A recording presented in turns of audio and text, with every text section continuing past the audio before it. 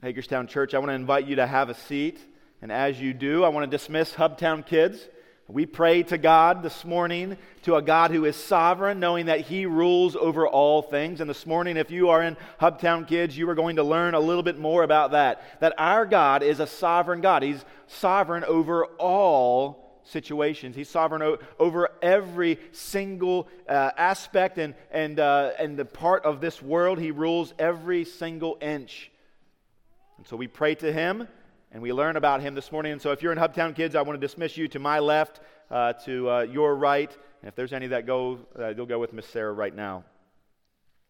Last week, we finished up our look at the story of the letter of the Apostle Paul to the church at Philippi. It was a wonderful situation. We began our discussion in that time during the interim period, if you remember, while we were still kind of contemplating and praying and working through this idea as to whether our churches would be merging.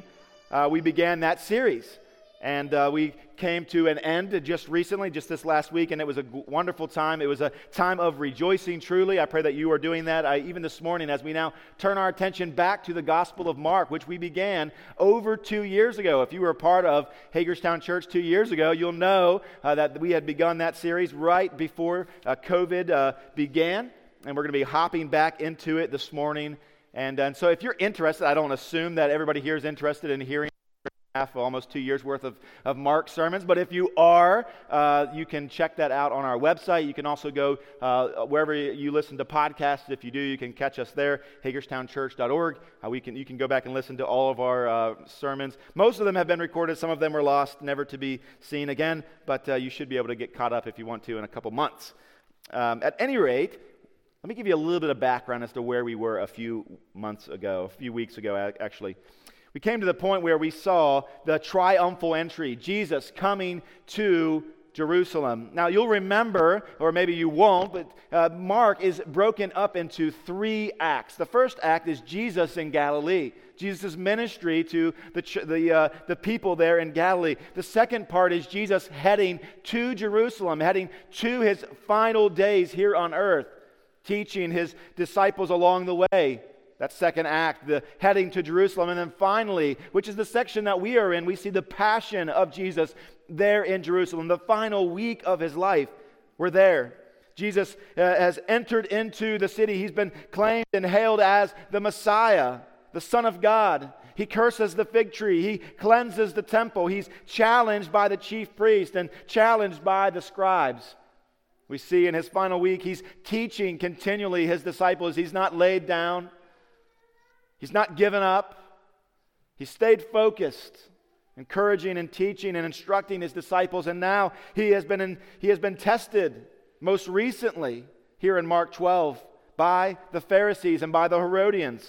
In the last passage, chapter 12, verses 13 to 17, they try to trip Jesus up by asking Him if it's right to give taxes to Caesar.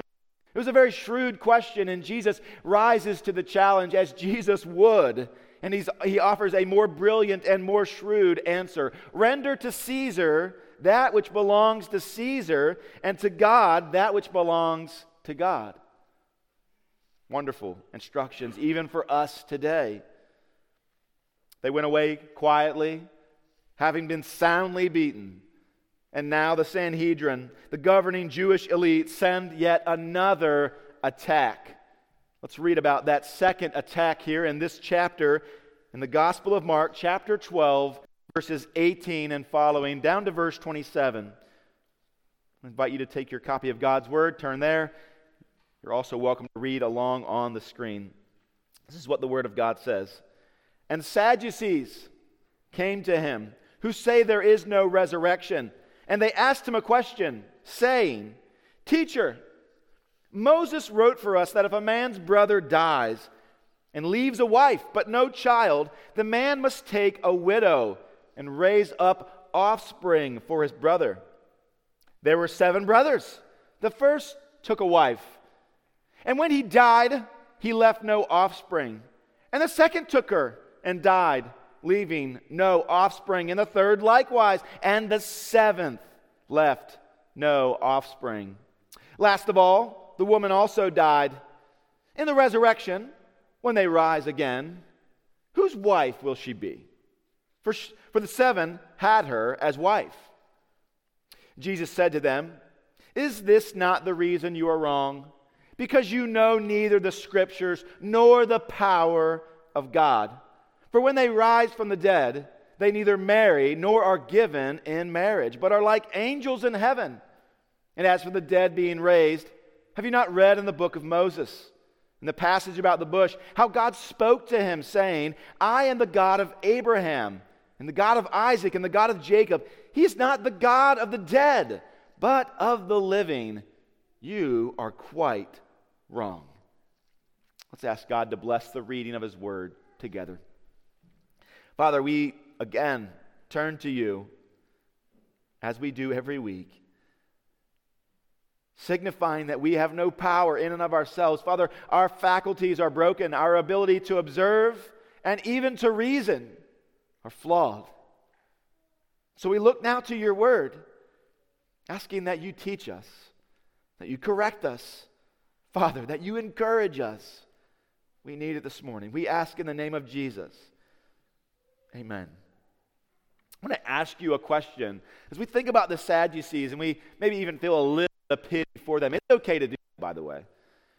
Have you ever been so sure of something, so absolutely confident that you were right, that you had figured it out, only in the end to discover that you were most assuredly wrong? Have you ever been there? Nothing could have changed your mind. Nothing could have moved you. And yet in the end, you saw that you needed to be moved. The Sadducees experienced that in our text this morning. And as we work through this text, verse by verse, I hope that you'll see 5 scenes, 5 signposts along the way. We'll work through those, just making observations. We'll also look at 3 doctrines. There are 3 doctrines, biblical doctrines, pieces of theology, incredibly important, that rise to the surface in this text. And as we come across those, there at the end, we'll draw attention to them. And finally see that those 3 doctrines together point us to one big idea. And I'm inclined to keep that to myself this morning and hold it to the end. And so 5 scenes, 3 doctrines, and one big idea. The first scene is this, verse 18. The company of the Sadducees. They come to Jesus. These are those who say, it says in verse 18, they say there is no resurrection. And I'm a dad, and so I'm going to go there. You know why the Sadducees were sad? You see, the Sadducees were sad because they did not believe in the resurrection. They believed that this life was it, and so therefore they, of course, were sad. They rejected the resurrection. But they didn't just reject the resurrection. The book of Acts, chapter 23, verse 88 says, For the Sadducees say there is no resurrection, but also nor angels, nor spirit. But the Pharisees acknowledge them all. You know, the Sadducees, they rejected the resurrection, but they didn't just reject the resurrection. They also rejected many other things that even us today would hold to, and even the Pharisees held to. What was the rhyme? What was the rhythm to their rejection of these things? The Sadducees took their doctrinal stance from alone the Pentateuch, alone the first 5 books of the Bible. They were infamous for rejecting the doctrines that were more clearly established in the prophets, or maybe even in history or the Psalms. They rejected them. It's interesting, if you look back in history, the Mishnah, Sanhedrin, chapter 10, verse 1 says, Whoever says the resurrection of the dead cannot be deduced from the Torah has no part in the age to come. We're able to see just through this historical document that there was a war raging in the time of Jesus. The Sadducees had come onto the scene in the 2nd century BC. Before then, we have no tale of them, and after the destruction of the temple, we have no record of them at all, and none of their documents survive. But we do know through the New Testament scriptures and through the Mishnah that they rejected the resurrection. And they were rejected by many even of their day, believed that they would have no part in the age to come, which of course the Sadducees didn't even believe existed. And so this is the company. They come to Jesus, this ruling elite filled with scribes, come to Jesus and say, there's no resurrection, we've got a question to ask you. But before they ask the question, this company reminds Jesus of a command, as if Jesus needed any reminding. Look at verse 18. It says they asked him a question. Verse 19 says, Teacher, Moses wrote for us that if a man's brother's wife dies and leaves a wife, but leaves no children, the man must take the widow and raise up offspring for his brother. How many of you think that is an odd law? It's a bit odd. It's odd indeed. Basically, if your brother died in these days, having been married but still without children, you, brother, would marry his widow in hopes of helping that brother's line go on. It was designed basically to provide descendants for this man so that his place in life, his place in history, and even more important, his property would not be lost and taken from this widow. Furthermore, that the widow could even be taken care of by her own children, that she wouldn't be left alone. Not that important in our day, but it's quite a big deal in those days. If you remember Ruth, that great story of Our Lady Ruth, and Boaz, her beau, he was her kinsman redeemer. He was her levirate. He provided for her a marriage. That law is spoken of in Deuteronomy chapter 25, verses 5 and 6. It says this, If brothers dwell together, and one of them dies and has no son, the wife of the dead man shall not be married outside the family to a stranger. Her husband's brother take her as his wife, and perform the duty of a husband's brother to her, and the first son whom she bears shall succeed to the name of his dead brother, that his name may not be blotted out of Israel. Why are they reminding Jesus, who is well aware of this law? Why are they reminding Jesus about this law right now?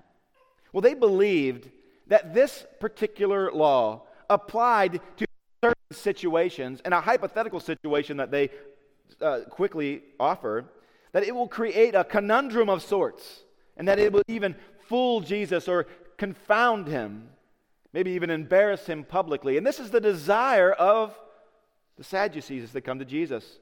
And so the company, they remind Jesus of the command, and then they offer him a conundrum.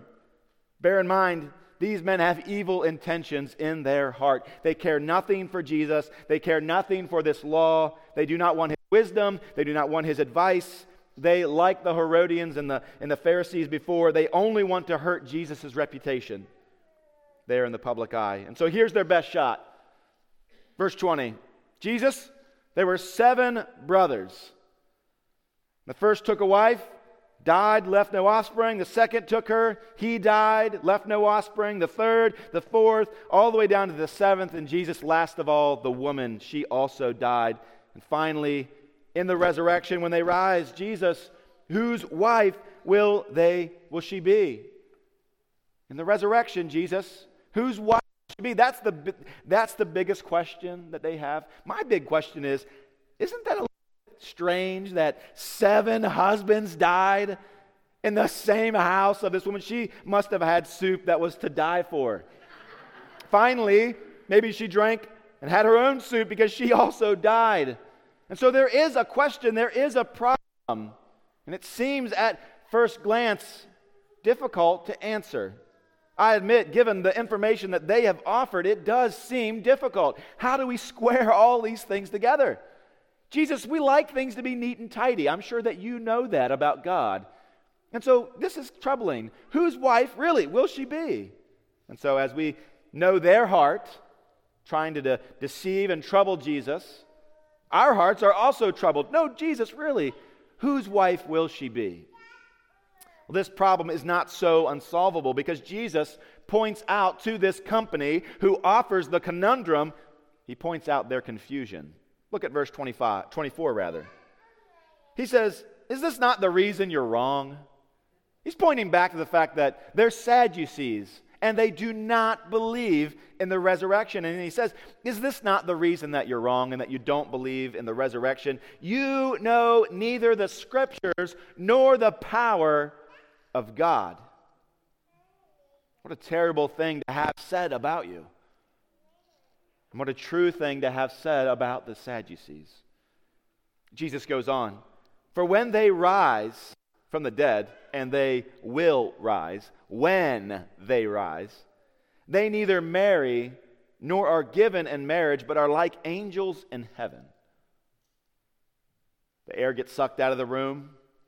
Here's the Sadducees, teachers in Israel, scribes, and Jesus says, you don't know the Holy Scriptures, and you are unfamiliar with the power of God. May that never be said of you. May that never be said of me, that we do not know the Scriptures, for we have the Scriptures even before us, and we've witnessed the power of God before our very eyes. But Jesus points out to these men who claim to care so much about the Word of God, and yet they've given it so little attention. The attention that they have given it was unfiltered and wicked. They practiced a habit called eisegesis, which is to lead into the text.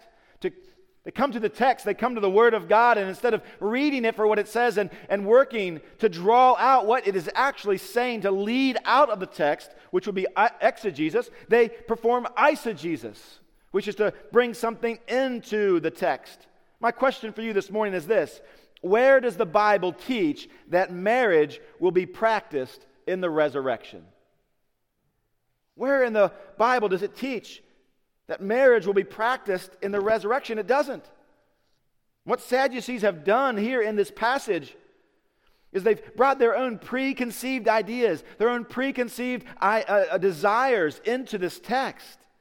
And there's a warning that Jesus is giving to us by way of correcting them. When you read the Scriptures, are you reading into the text or are you reading out of the text? Are you speaking when the Scriptures are to be speaking? Or are you allowing them to speak as you're quiet?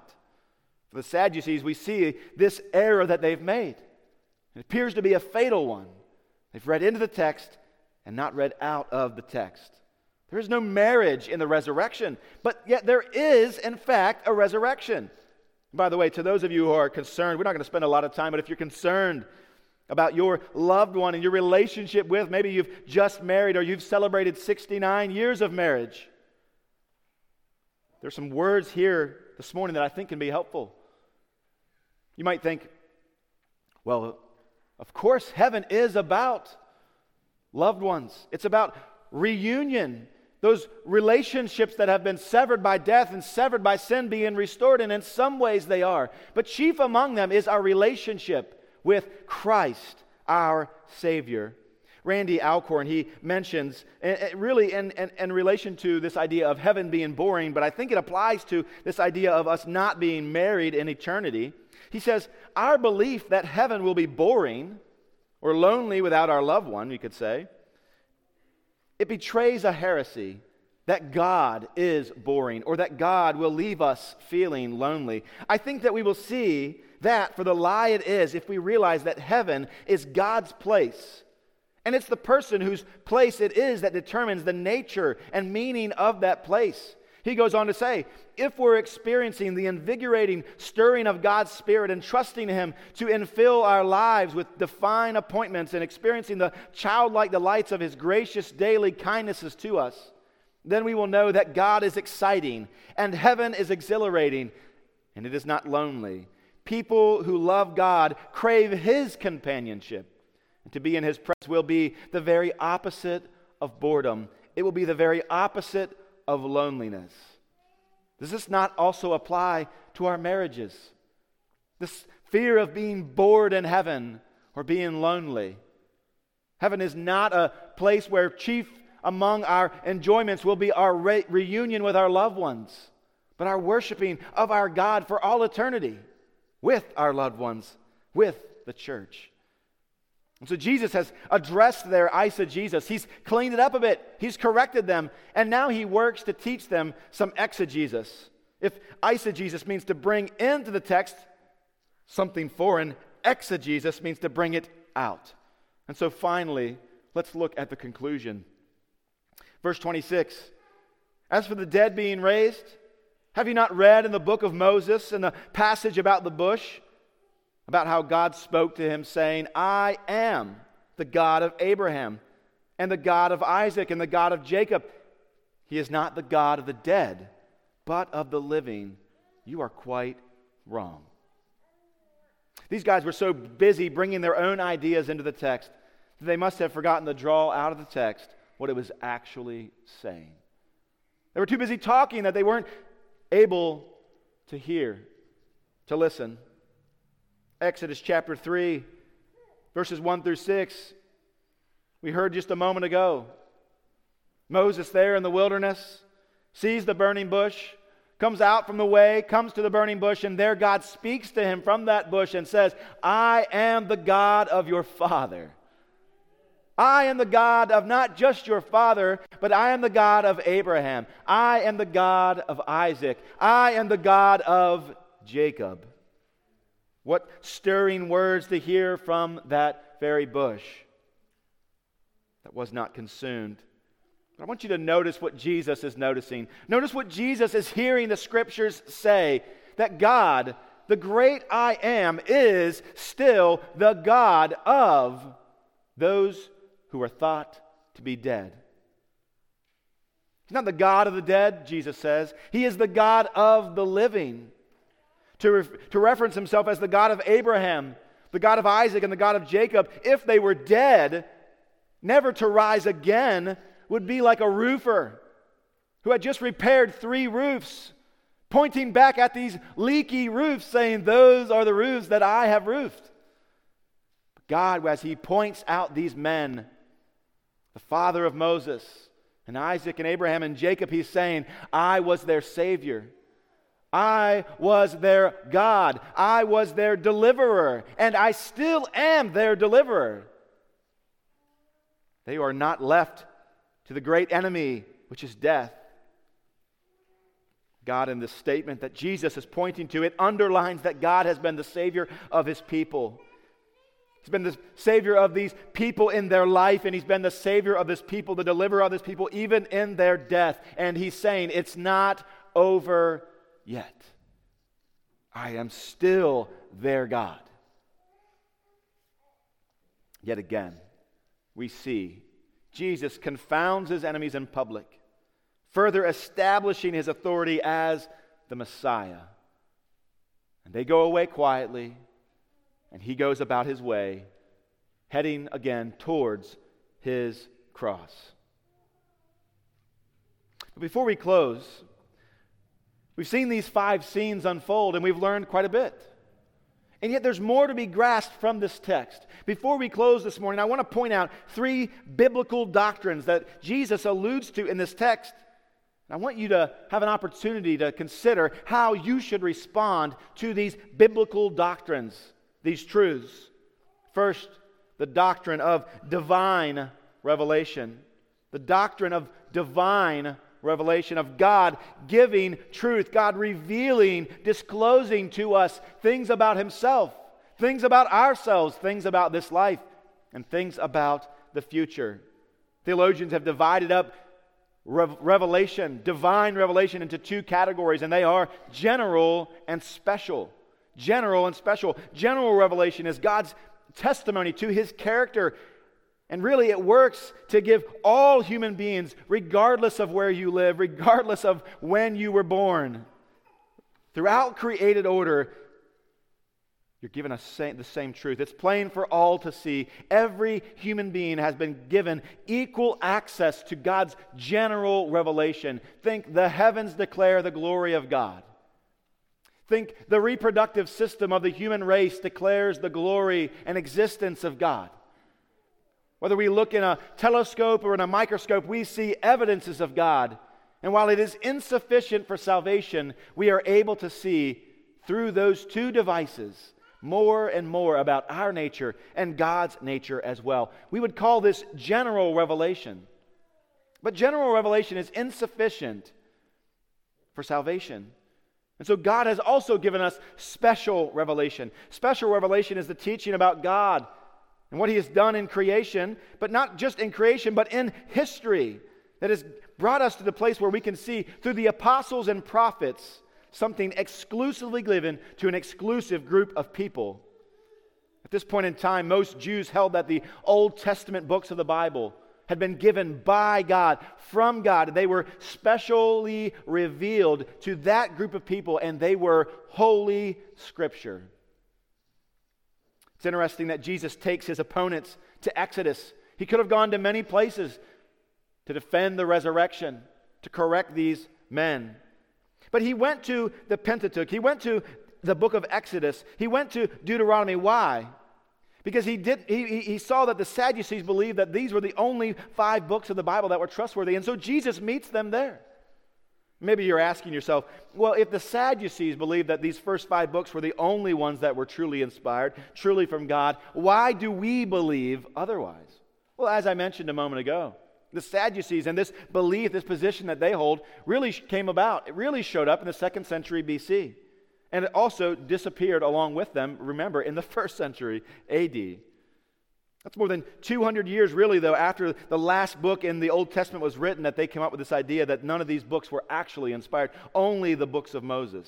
And that position really was late in life, late in history, and was a bit of a liberal position, very similar to those who would say that the Bible, even today, is not the Word of God. The New Testament, they would say, is not God's Word. It's very similar.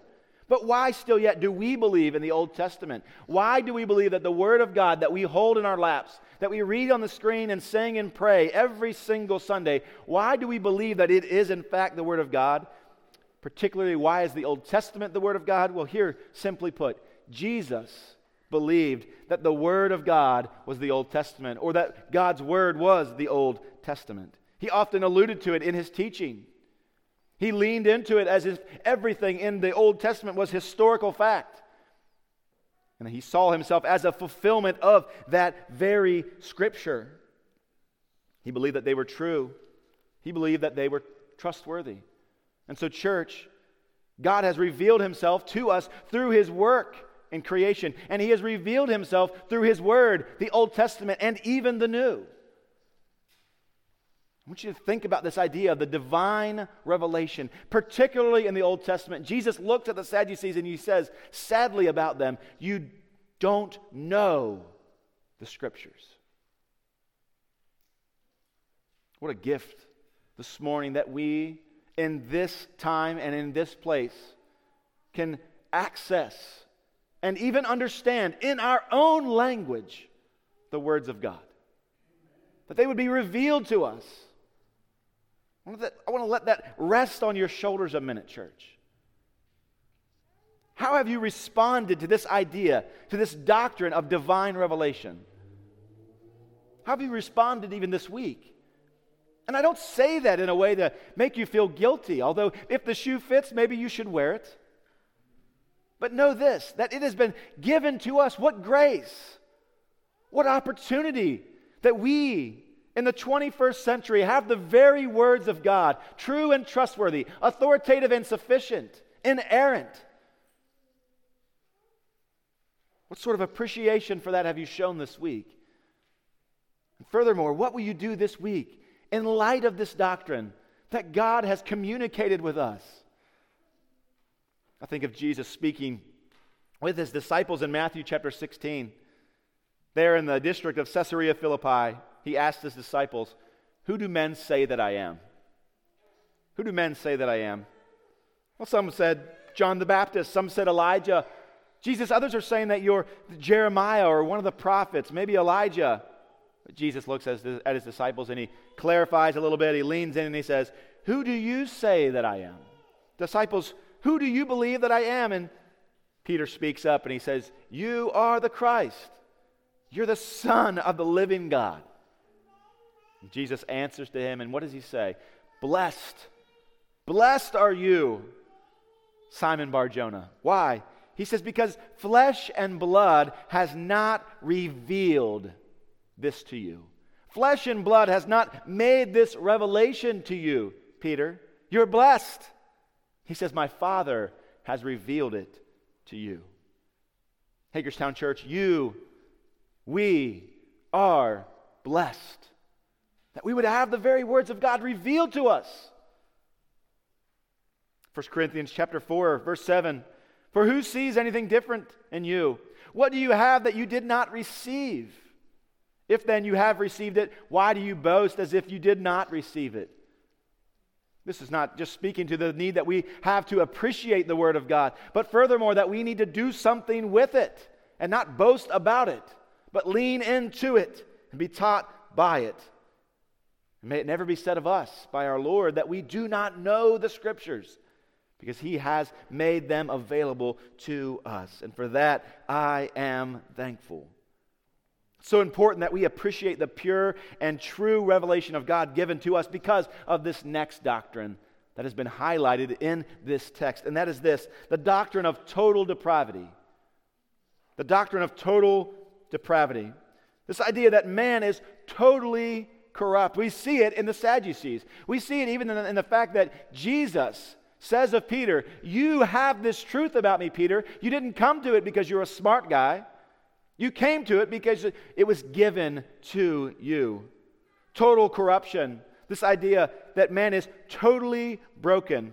Now, total, it doesn't mean that it does mean rather that every aspect of our life, of my nature, of the nature of your parents and the nature of your children, that it is broken. It doesn't mean totally depraved or totally corrupt. It does not mean that all sinners are as bad as they possibly could be, or that anyone is as bad as they possibly want to be. It's not necessarily that. But that every aspect of your life is broken. Every aspect is corrupt. Not just your ability to morally do what's right and what's wrong, but also your ability to deduce what is true. Your ability to reason, your ability to even perform the sciences are corrupt and broken. Your ability to determine what on the news is actual news and what is fake news. Regardless of which side of the aisle you stand on, this is a challenging time because our depravity is highlighted. We're unable to really see and to know in and of ourselves. And so total depravity means that no part of the personality, no part of your person is uncorrupted. The mind, the emotions, the will, the desire. One theologian says this: total depravity means the entire absence of holiness, not the highest intensity of sin. The entire absence of holiness, not the highest intensity of sin. And we see this truth in the life of the Sadducees. One, that they would come to their Creator, as the book of Hebrews says. They would come to their Creator and they would try to trip Him up. Highlights their depravity, their brokenness, their corruption, unable to even see who He truly is. Furthermore, that they had the Scriptures, but in and of themselves were unable to see the truths that the Scriptures were so clearly portraying, as Jesus points out. Let me ask you this. How are you living in light of this doctrine? That your senses, your ability to reason, your ability to observe, your ability to know things for sure, how are you responding to that? Are you responding in arrogance, pushing aside, of course I know, of course I can determine, of course I can walk in light, of course I cannot stumble?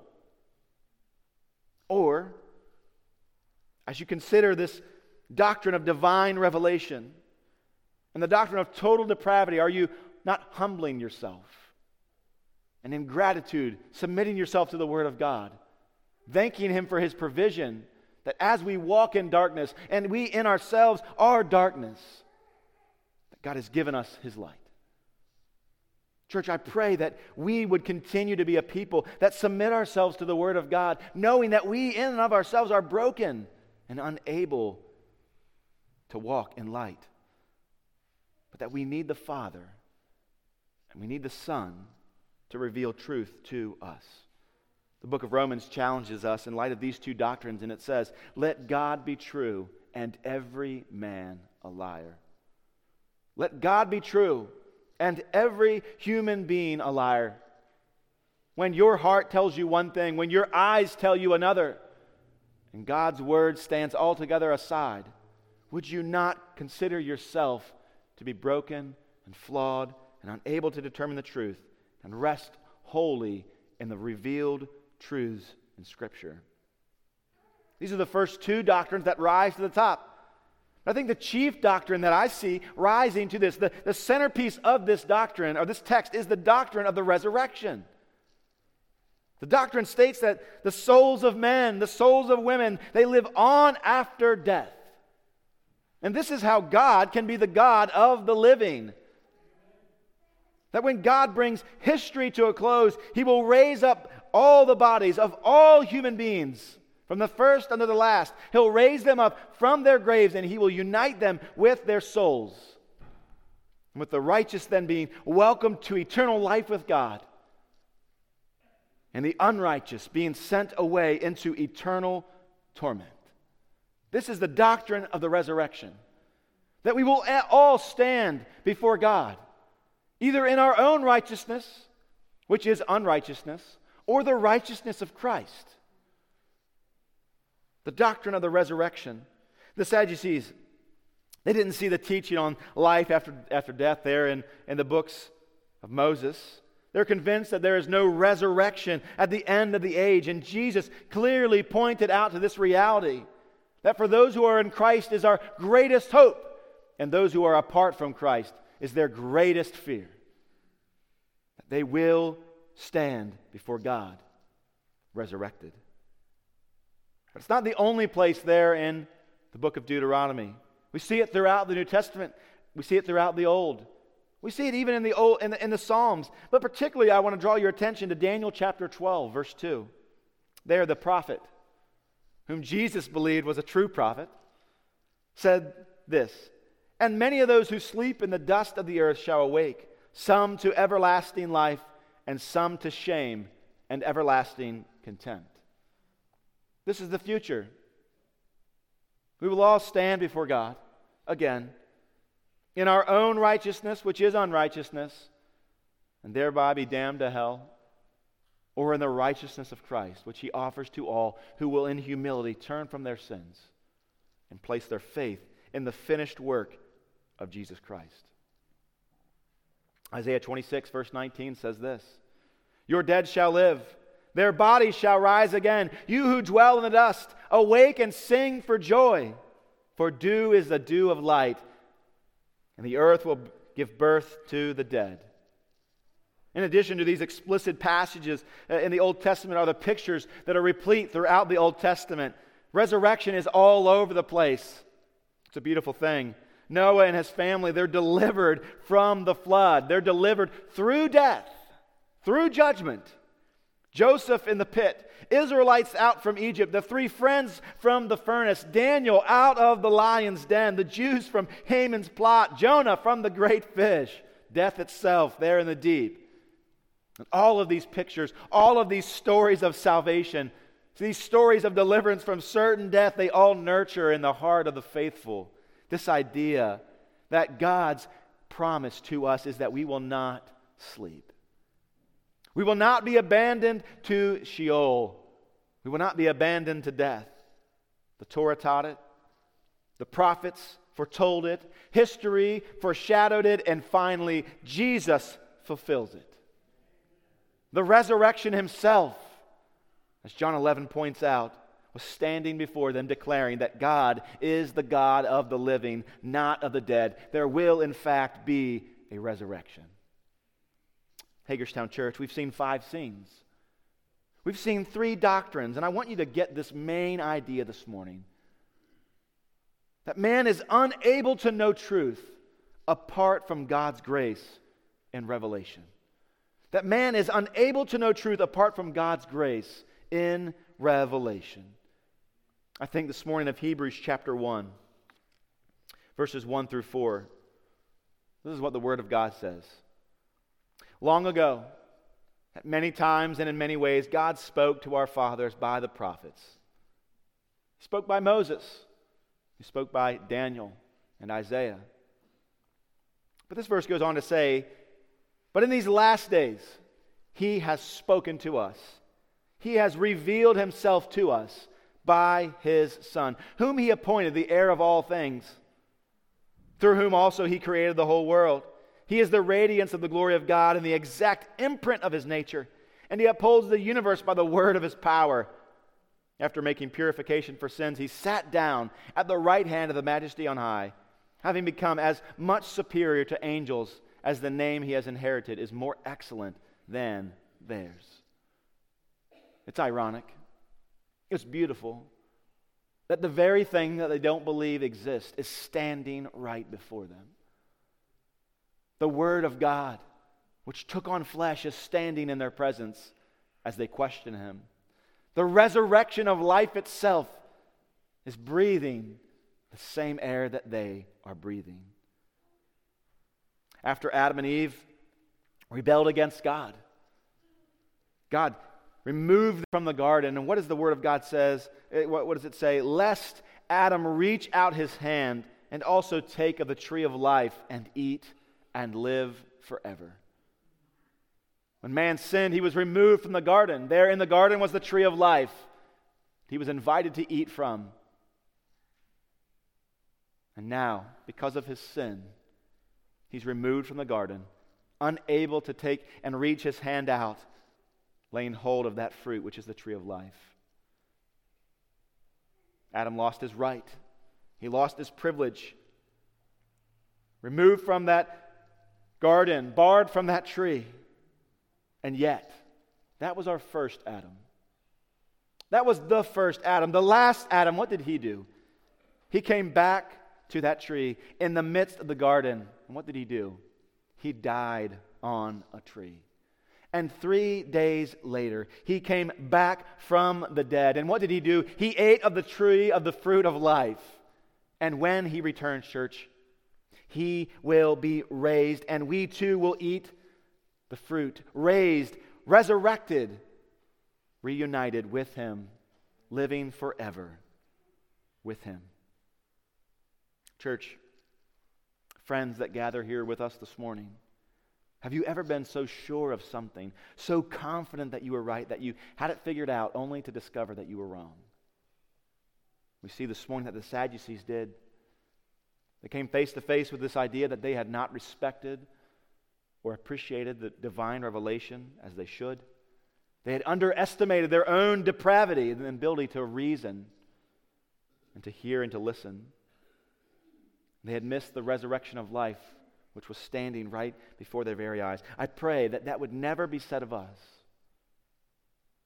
but that we would see in our own sinfulness, our inability to know truth apart from God's grace and revelation. I want to invite you to take a moment and reflect on the text and the sermon this morning. So if you would you bow your heads? Would you close your eyes? Would you consider these 3 doctrinal truths this morning? How have you responded to the doctrine of divine revelation? Let me put it a little more pointedly. How will you respond moving forward to the doctrine of divine revelation that God has, in his kindness and in his mercy, revealed to us the truths of his nature and the truths of our nature?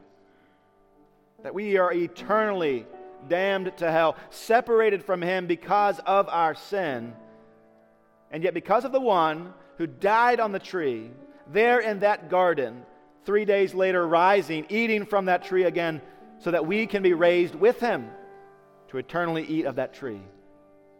Are you resting in that? Are you running in that?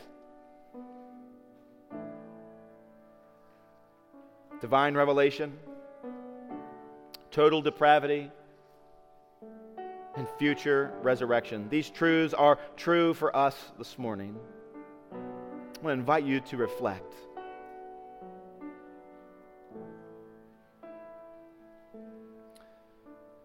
Here in just a moment, we're going to sing this song. Come behold the wondrous mystery. I pray this morning that we would do that. We would look at this word and we would behold the wondrous mystery. In the dawning of the King, he, the theme of heaven's praises, robed in frail humanity. In our longing, in our darkness, now the light of life has come. Look to Christ, who condescended, took on flesh to ransom us. Father, we praise you this morning because you have sent your Son, who took on flesh. He died and rose again. We behold that mystery this morning, given to us in your word. Father, he was slain by death. But we know this, no grave could ever restrain him. And we praise you, Father. We praise you, Jesus, because you are alive this morning. And as we gather as your church, we have a foretaste of deliverance. Would you cause our faith to not waver? Christ, we pray this prayer in the power of your resurrected life, waiting for you to return. Jesus, we pray in your name. Amen. Hagerstown Church, would you stand?